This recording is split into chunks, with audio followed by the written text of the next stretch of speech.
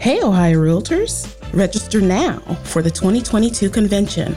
We're back in Cleveland from September 18th through the 21st for this year's jam-packed event, featuring 20 and a half hours of CE, nationally known speakers, awards receptions, networking, and the always popular RPAC YPN event hosted at the Rock and Roll Hall of Fame.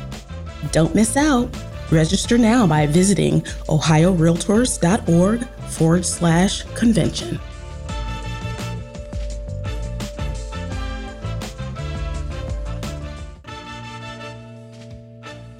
Welcome to the Real View podcast, where Ohio Realtors connect you to innovators and influencers, keeping you with the real view of real estate. Whether you're a broker, agent, first-time homebuyer, industry leader, or just happen to stumble upon our podcast today, you can expect to hear tips, tools, tricks, interesting information, and so much more from the experts in Ohio's real estate game.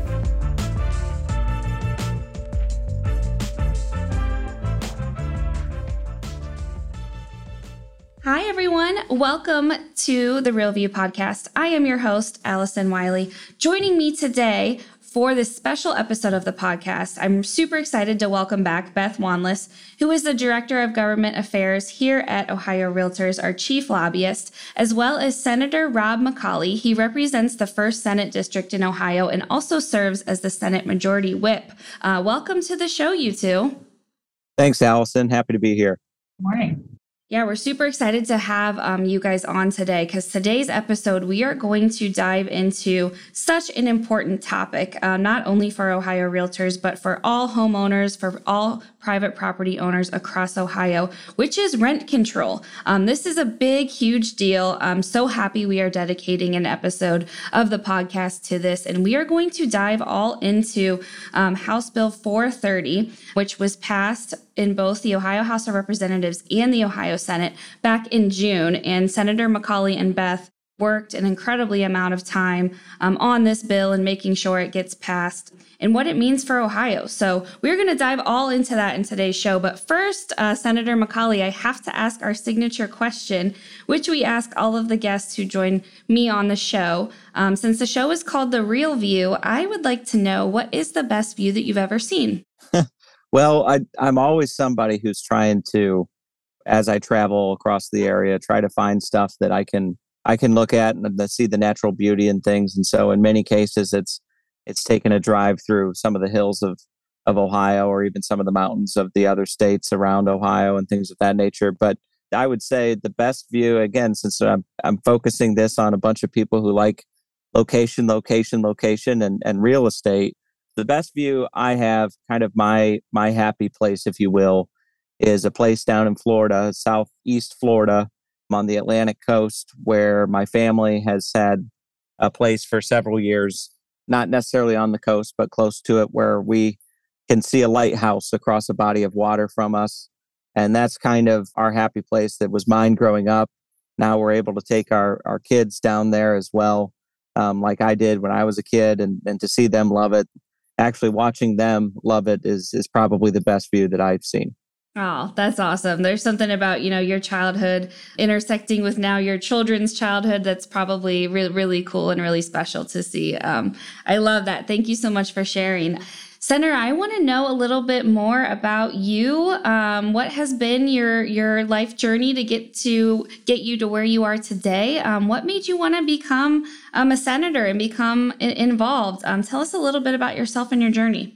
Yeah, well, to borrow a term from Senator Matt Huffman, if you've ever had him, President Matt Huffman, if you've ever had him on the show, I guess to summarize, I'm just a husband, a father, and a small town country lawyer. And so if I could borrow that term, I would. That's what he usually describes himself, very modestly. So I would say this. I mean, I grew up in a family that we always appreciated public service. My mother is actually a judge up in my home county, up in Henry County. We've always appreciated public service. We've always appreciated giving back. We've always appreciated doing what you can to help make your community better. And so in doing that, we were brought up to respect the institutions that are out there. And maybe not necessarily all the people who fill those seats in the institutions, but we were taught to respect the institutions themselves. and what they stand for and what the significance was. And so growing up, I always enjoyed taking educational trips, as we called them, or educational vacations, as sometimes we fondly or unfondly called them, I suppose. But going to different places and seeing, the U.S. Capitol or seeing different buildings of significance were always fun for me. And so when I graduated law school, I went and started practicing law and did a few other things in economic development, and decided when a seat opened up in the Ohio legislature, I don't really know a whole lot about getting elected, but hey, I was young. I had just been married, didn't have kids at the time, and said, hey, I'll throw my hat in the ring and see if we can figure out as we go. And fortunately, we were able to win. That was back in 2014. Got elected to a House seat and served in the House until 2017 when I was appointed to the Senate. And after being appointed to the Senate, won an election to a full term in 2018, and here we are.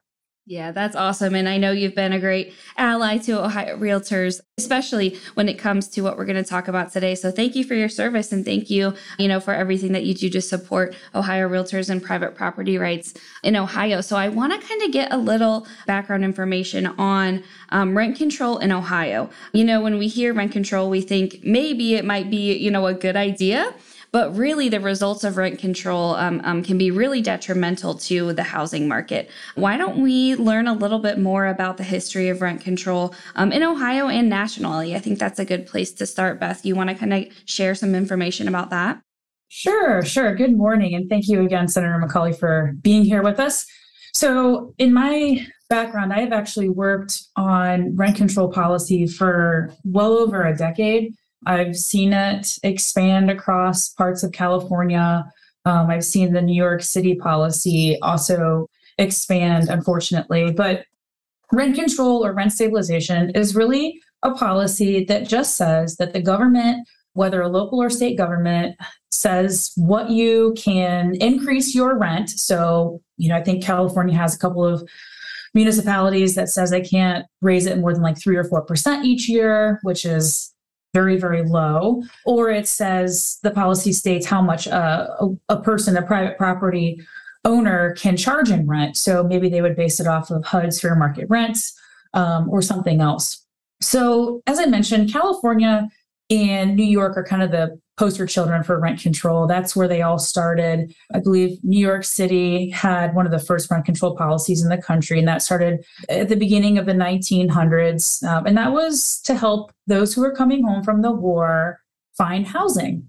It was supposed to be a temporary policy. Unfortunately, it has lasted well over 100 years. Rent control, I feel very passionate about rent control because it's one of the worst, arguably the worst housing policy that has ever been implemented, in my opinion. And I think there are a lot of people who would say the same thing. So I know economists across the country are always asked, how you think rent control is a good idea? I mean, unanimously, they agree that it reduces the quality and quantity of affordable housing. We really have to look to the most recent implementation of rent control, which was in St. Paul, Minnesota. And there was a ballot initiative passed at the end of 2021. So in November, it just said that rents cannot increase more than 3% annually. And that also applied to new construction, which is a surefire way to kill all development. Well, there was a study completed by the University of Southern California in March of 2022, and the Marshall School of Business and the National Bureau of Economic Research found that St. Paul, it just kind of, I don't even know how to say it. The property ownership was decimated. Property values were decimated. Quite literally overnight, both owner-occupied homes and rental properties lost upwards of 7% of their value, equaling $1.6 billion in losses. And then that very night in November, folks were actually calling the city and saying, all right, developers were saying, we're putting our projects on hold. Once you get this figured out, let us know and we'll come back and finish things up. So I could go on and on and on. I'll just say that when we did testify in support of the amendment that we're going to be talking about, I used a lot of really good data that was sent to me by my counterparts in other states. So like, for example, in Portland, Oregon, there was a statewide rent control initiative that was enacted in early 2019.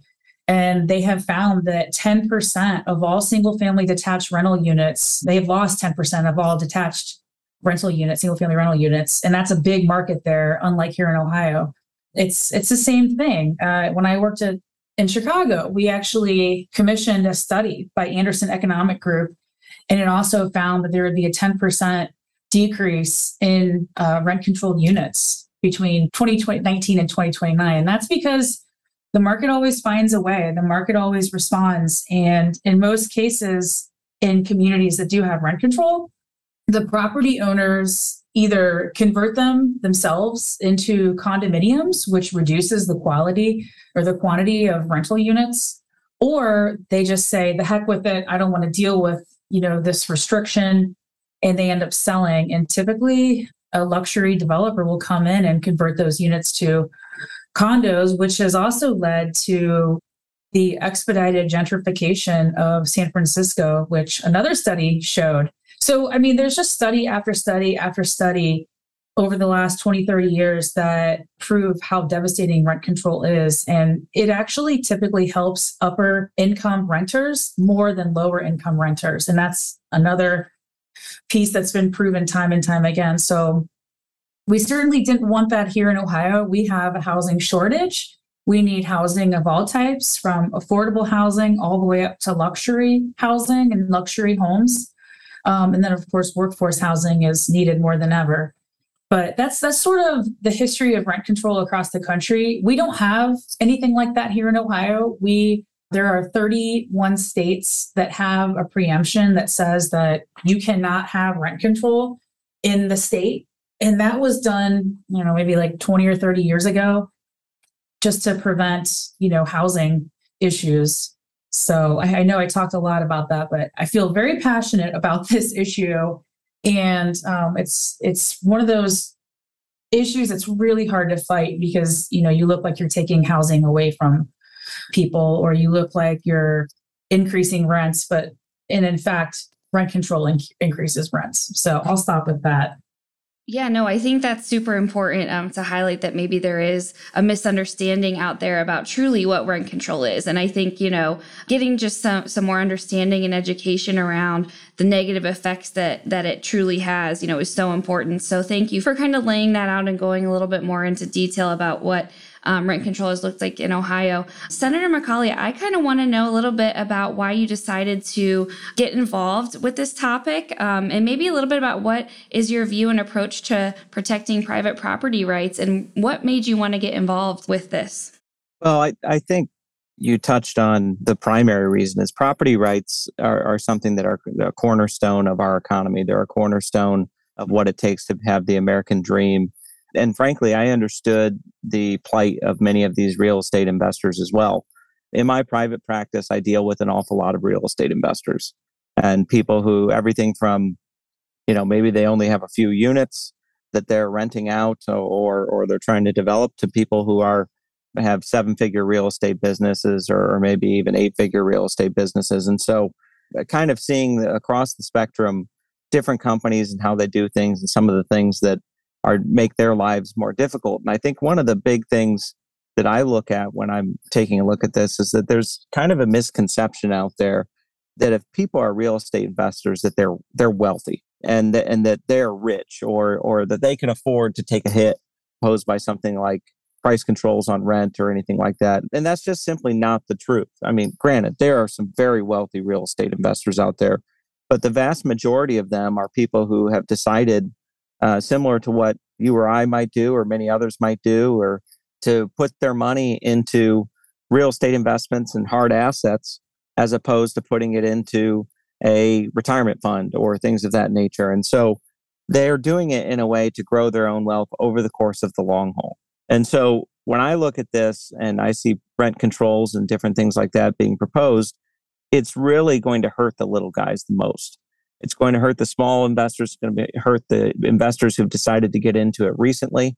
And then it's also, as Beth mentioned, it's going to hurt the low-income people that it's designed to help. And because, she's pointed it out very well, but the truth of the matter is capital is going to go and investment is going to go where the risk can be the lowest for the amount of return that somebody would like to make. And if you're putting rent controls in place, you're increasing the risk on the investor. And so they're just simply going to stop investing. And so your stock of available homes and rentals is going to not only decrease, but the quality of those units is going to drastically decrease as well, because the investment incentive is simply not going to be there. And people are going to convert those homes to condominiums, or they're going to convert them to things that can actually be sold so they can sell them for whatever they need to sell them to make their money. And these low income individuals are just simply not going to have any options at the end of the day. And so it was a two-part approach, really, not just the private property rights side of things, but also the massively detrimental impact that this has been proven to have on the very people it's intended to help.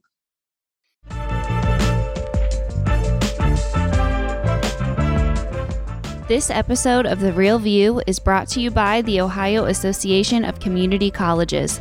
Ohio's network of community colleges provides accessible training that accommodates the busy lifestyles of aspiring real estate professionals at half the price of a traditional university. With convenient locations in every part of the state, as well as online options, Ohio's community colleges are your smart choice for pre-licensing education. For more details or to start the journey to a real estate career, visit the education page at ohiorealtors.org and then click on the pre-license course locations. I want to talk a little bit about the bill and the amendment that Senator McColley and Ohio Realtors worked so hard to get included. Tell us a little bit about that, what it is, and then what is kind of the most important things to both of you regarding this policy, and why did we want to make sure that this was something that was included in this bill? Well, for us, it was important to make sure that this was a policy that would be applicable statewide, and that this was a policy that would signal some consistency to the investment community and to people who are going to be deploying their capital all across the state of Ohio, and to let them know that you can make these long-term investment decisions, which of course rental real estate is a long-term investment decision in most cases. You can make these long-term investment decisions knowing that your investment is going to be able to grow and you're going to be able to make the return that you are anticipating without having the rug taken out from under you. So we needed it to be applicable across the state.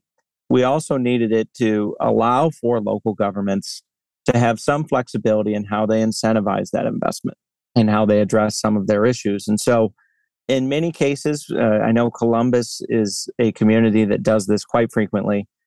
Business or communities will offer you tax abatements through a community reinvestment area agreement or otherwise, that will basically say, if you are going to buy a property for $100,000 and you're going to put $200,000 into it, this is an oversimplified example, but let's say it's going to be worth $300,000, we are willing to abate a percentage of that increase in value that would be attributable to your taxes. So it allows you to have a lower tax rate for a period of usually 10 to 15 years as an incentive for you to come in and make that investment in a community, often a lower income blighted community that would really be served well by that investment.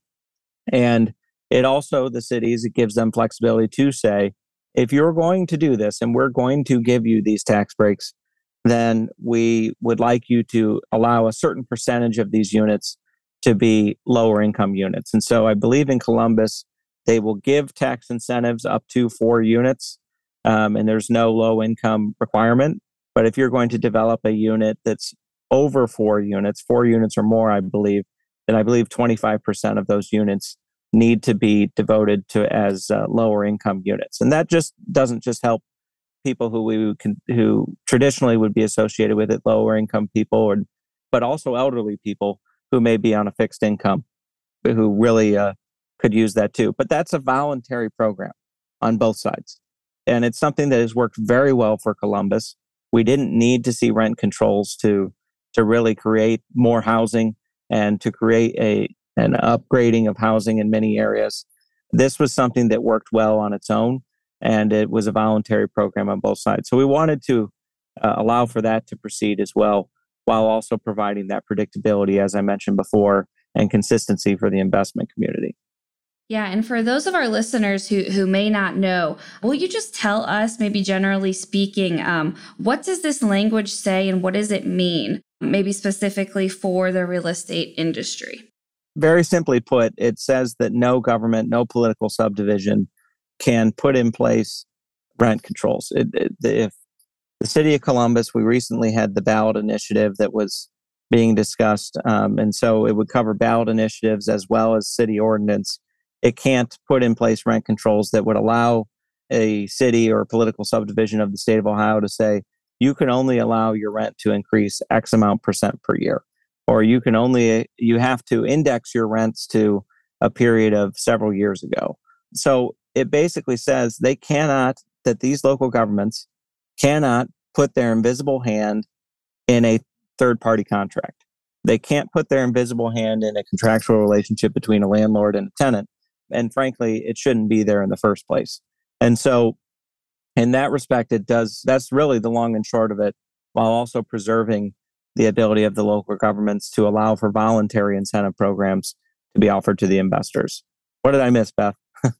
I think you hit the nail on the head. I was really just thinking in my head about like the dollars and cents and like the narrative that I'm going back a couple of minutes, but you were talking about how there's this narrative that all landlords and apartment owners are these, hideously rich people. They're vilified. They're seen as evil.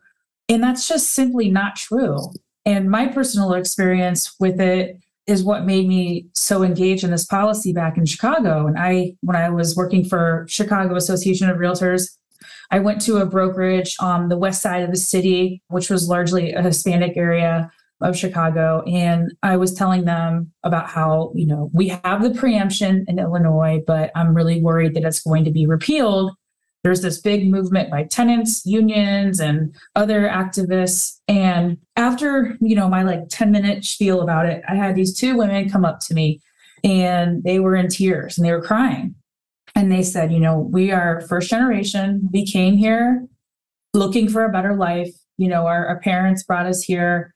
We wanted to do something better than what we could do where we came from. And that was the ability to own property. Because where they came from, that was definitely not allowed as freely as it is here. And they were saying how they had a couple of units that they were renting out, barely scraping by. Property taxes in Cook County, Illinois were very high. So they were really just breaking even every month. And the goal was to sell those units to send their kids to college. And it really dawned on me, this is not like a wealthy man's problem. This is an every person problem. And although rent control everybody thinks the rent's too damn high. I'm hearing that a lot around Central Ohio. Yeah, it's high. I get it. It's definitely not low right now. However, rent control will do nothing to help that. In fact, it'll just exacerbate the problem and make it far worse, because who in the right mind is going to develop more housing when we need it most, when they know they can't even make any money? People don't understand what goes into a unit. Rent is covering property taxes, which increase all the time, as we all know, utilities, insurance, maintenance, and upkeep. Why would somebody have a rental unit if they know that they're going to lose money every year? That just doesn't make any sense at all. So I just wanted to thank Senator McColley, because I approached him about this last year and he didn't even blink. He was just yes, we have to look into this. We have to look at the language. We have to, get something done. And I really appreciate how quickly you moved on this, because we weren't really sure what was going on in the city of Columbus. But this was something that was done in 3 or 4 weeks, which is crazy.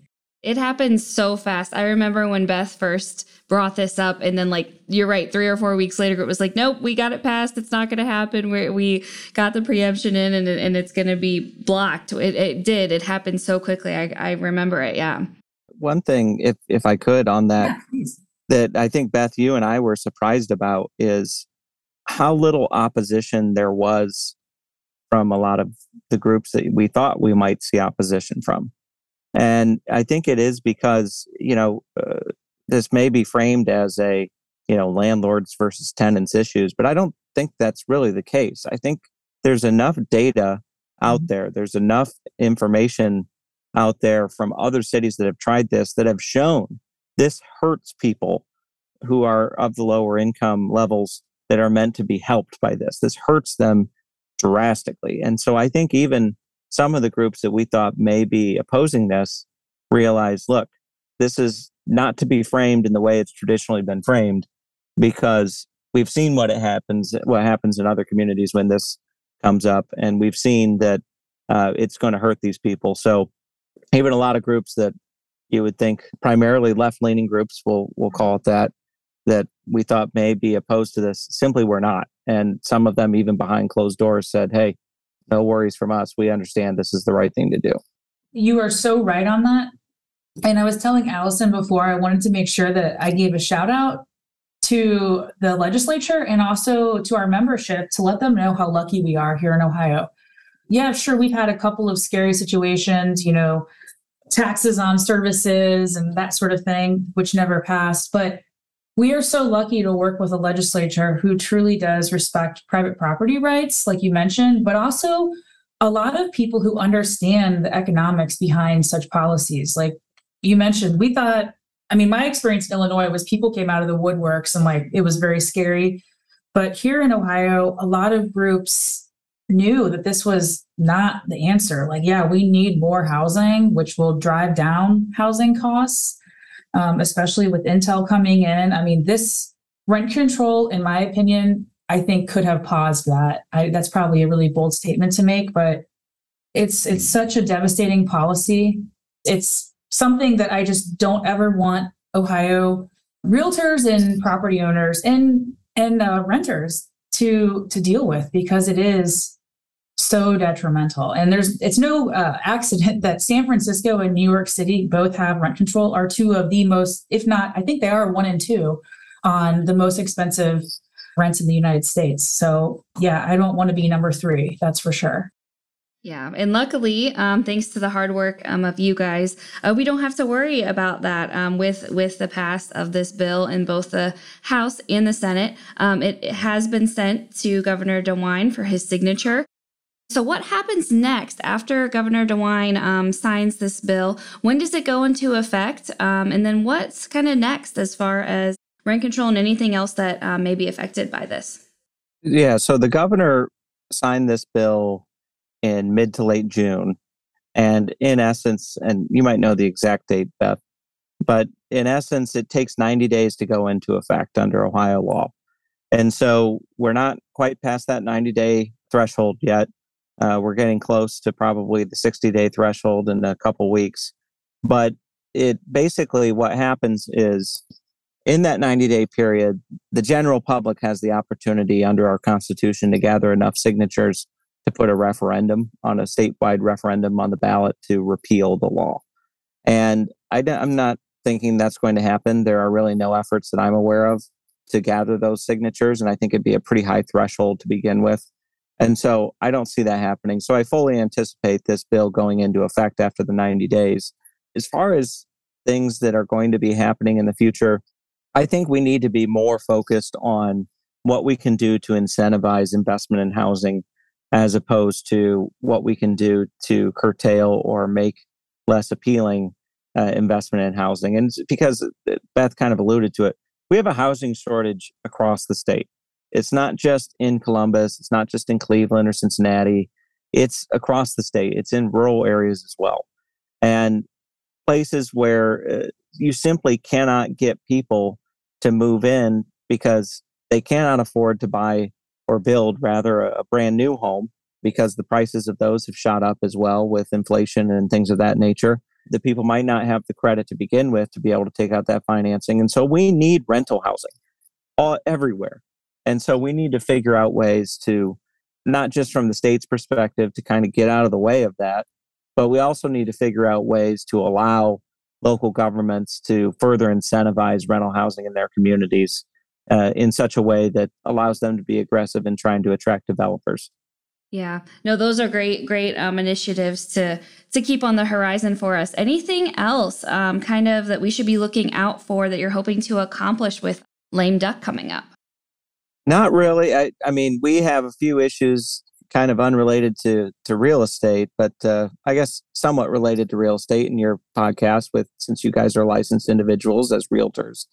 Licensing reciprocity, that is something we've worked on with Beth and your team over at the Realtors extensively.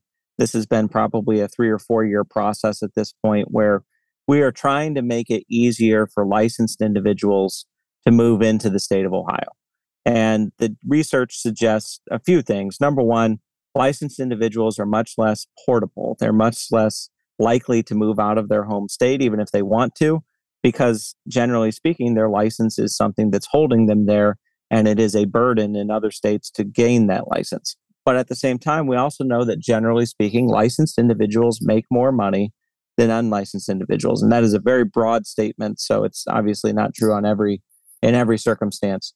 But I would say that on the whole, it's better that Ohio have and be more accommodating to having licensed individuals come into the state and making it easy for them to do that. And so in lame duck, primarily, since this is a bill that I'm primary sponsor of, we're going to be working on trying to get something passed that allows licensed individuals in other states to come to Ohio and be granted an Ohio license, provided that they can show that they've been in good standing in another state for at least 1 year and that they're not facing any discipline issues and things of that nature, and that they can pass a background check if that's what's required by the licensing board. So that's something we're working on. I anticipate we'll be able to get it done, and I think it's something that will be good for the state of Ohio. Yeah, absolutely. I know that's something that has been on Beth's radar that she's mentioned a few times here around our Ohio Realtors offices as well. Any last thoughts or things we want to make sure to mention before we wrap up here today? This has been so fantastic. Both of you, thank you for sharing all this information.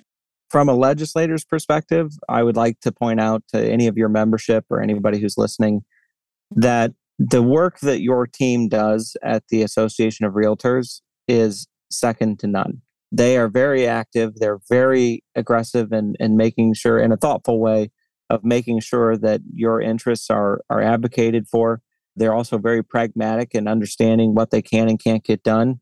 And they do a very good job of representing not only the business of licensed realtors, but also the business of real estate investing in general. And so I would say that if you get a chance to thank them at your next conference or whatever the case may be, please do so. But they are second to none. And so I would commend them on that and understand that it's important for you as members to continue to support their efforts because they do a great job. I second that as well. The work that Beth does is incredible, as well as the rest of our government affairs team. No, you guys are rock stars and awesome. And I don't think we can emphasize just quite enough about how big of a deal this is, that this got done and that you all were able to stop this from happening in Ohio, because it just is. It's a massive, huge win for the industry, for realtors, and for renters across Ohio. And you guys, Beth and the team, is rock stars, and Senator McColley, you as well, for your dedication and hard work to this issue. Absolutely. Yeah. And thank you so much, Senator McColley. It's been such a joy working with you. You're fun, you're, serious, you're knowledgeable, and we know that you're a realtor ally through and through. Like you mentioned, we may not love everything that happens, but we are so lucky to have a legislature that listens to us, considers our arguments, and really does work to protect the American dream of owning property here in Ohio. So thank you for everything you did. We appreciate it so much. Always happy to do it. Thank you so much. Yes, thank you, Senator McColley, for being a friend of the Realtors. Thank you for your hard work on rent control, Beth, you as well. And thank you guys for your time and joining me on today's episode. This was great. I'm so excited to get this out to our members and to anyone else who may be listening to this show. Wonderful breakdown of this whole process and what it means for our industry and renters. So thank you guys again for joining me. This was so great. And to all of our listeners, thank you guys for tuning in. We'll talk to you next time. Thank you for listening to The Real View. That wraps up today's episode. You can keep up with the latest on the podcast at ohiorealtors.org/therealview and on Apple or Google Podcasts, Spotify, or wherever you listen. Have questions, comments, or suggestions? We want to hear from you. Email us at podcast@ohiorealtors.org. We'll see you next time.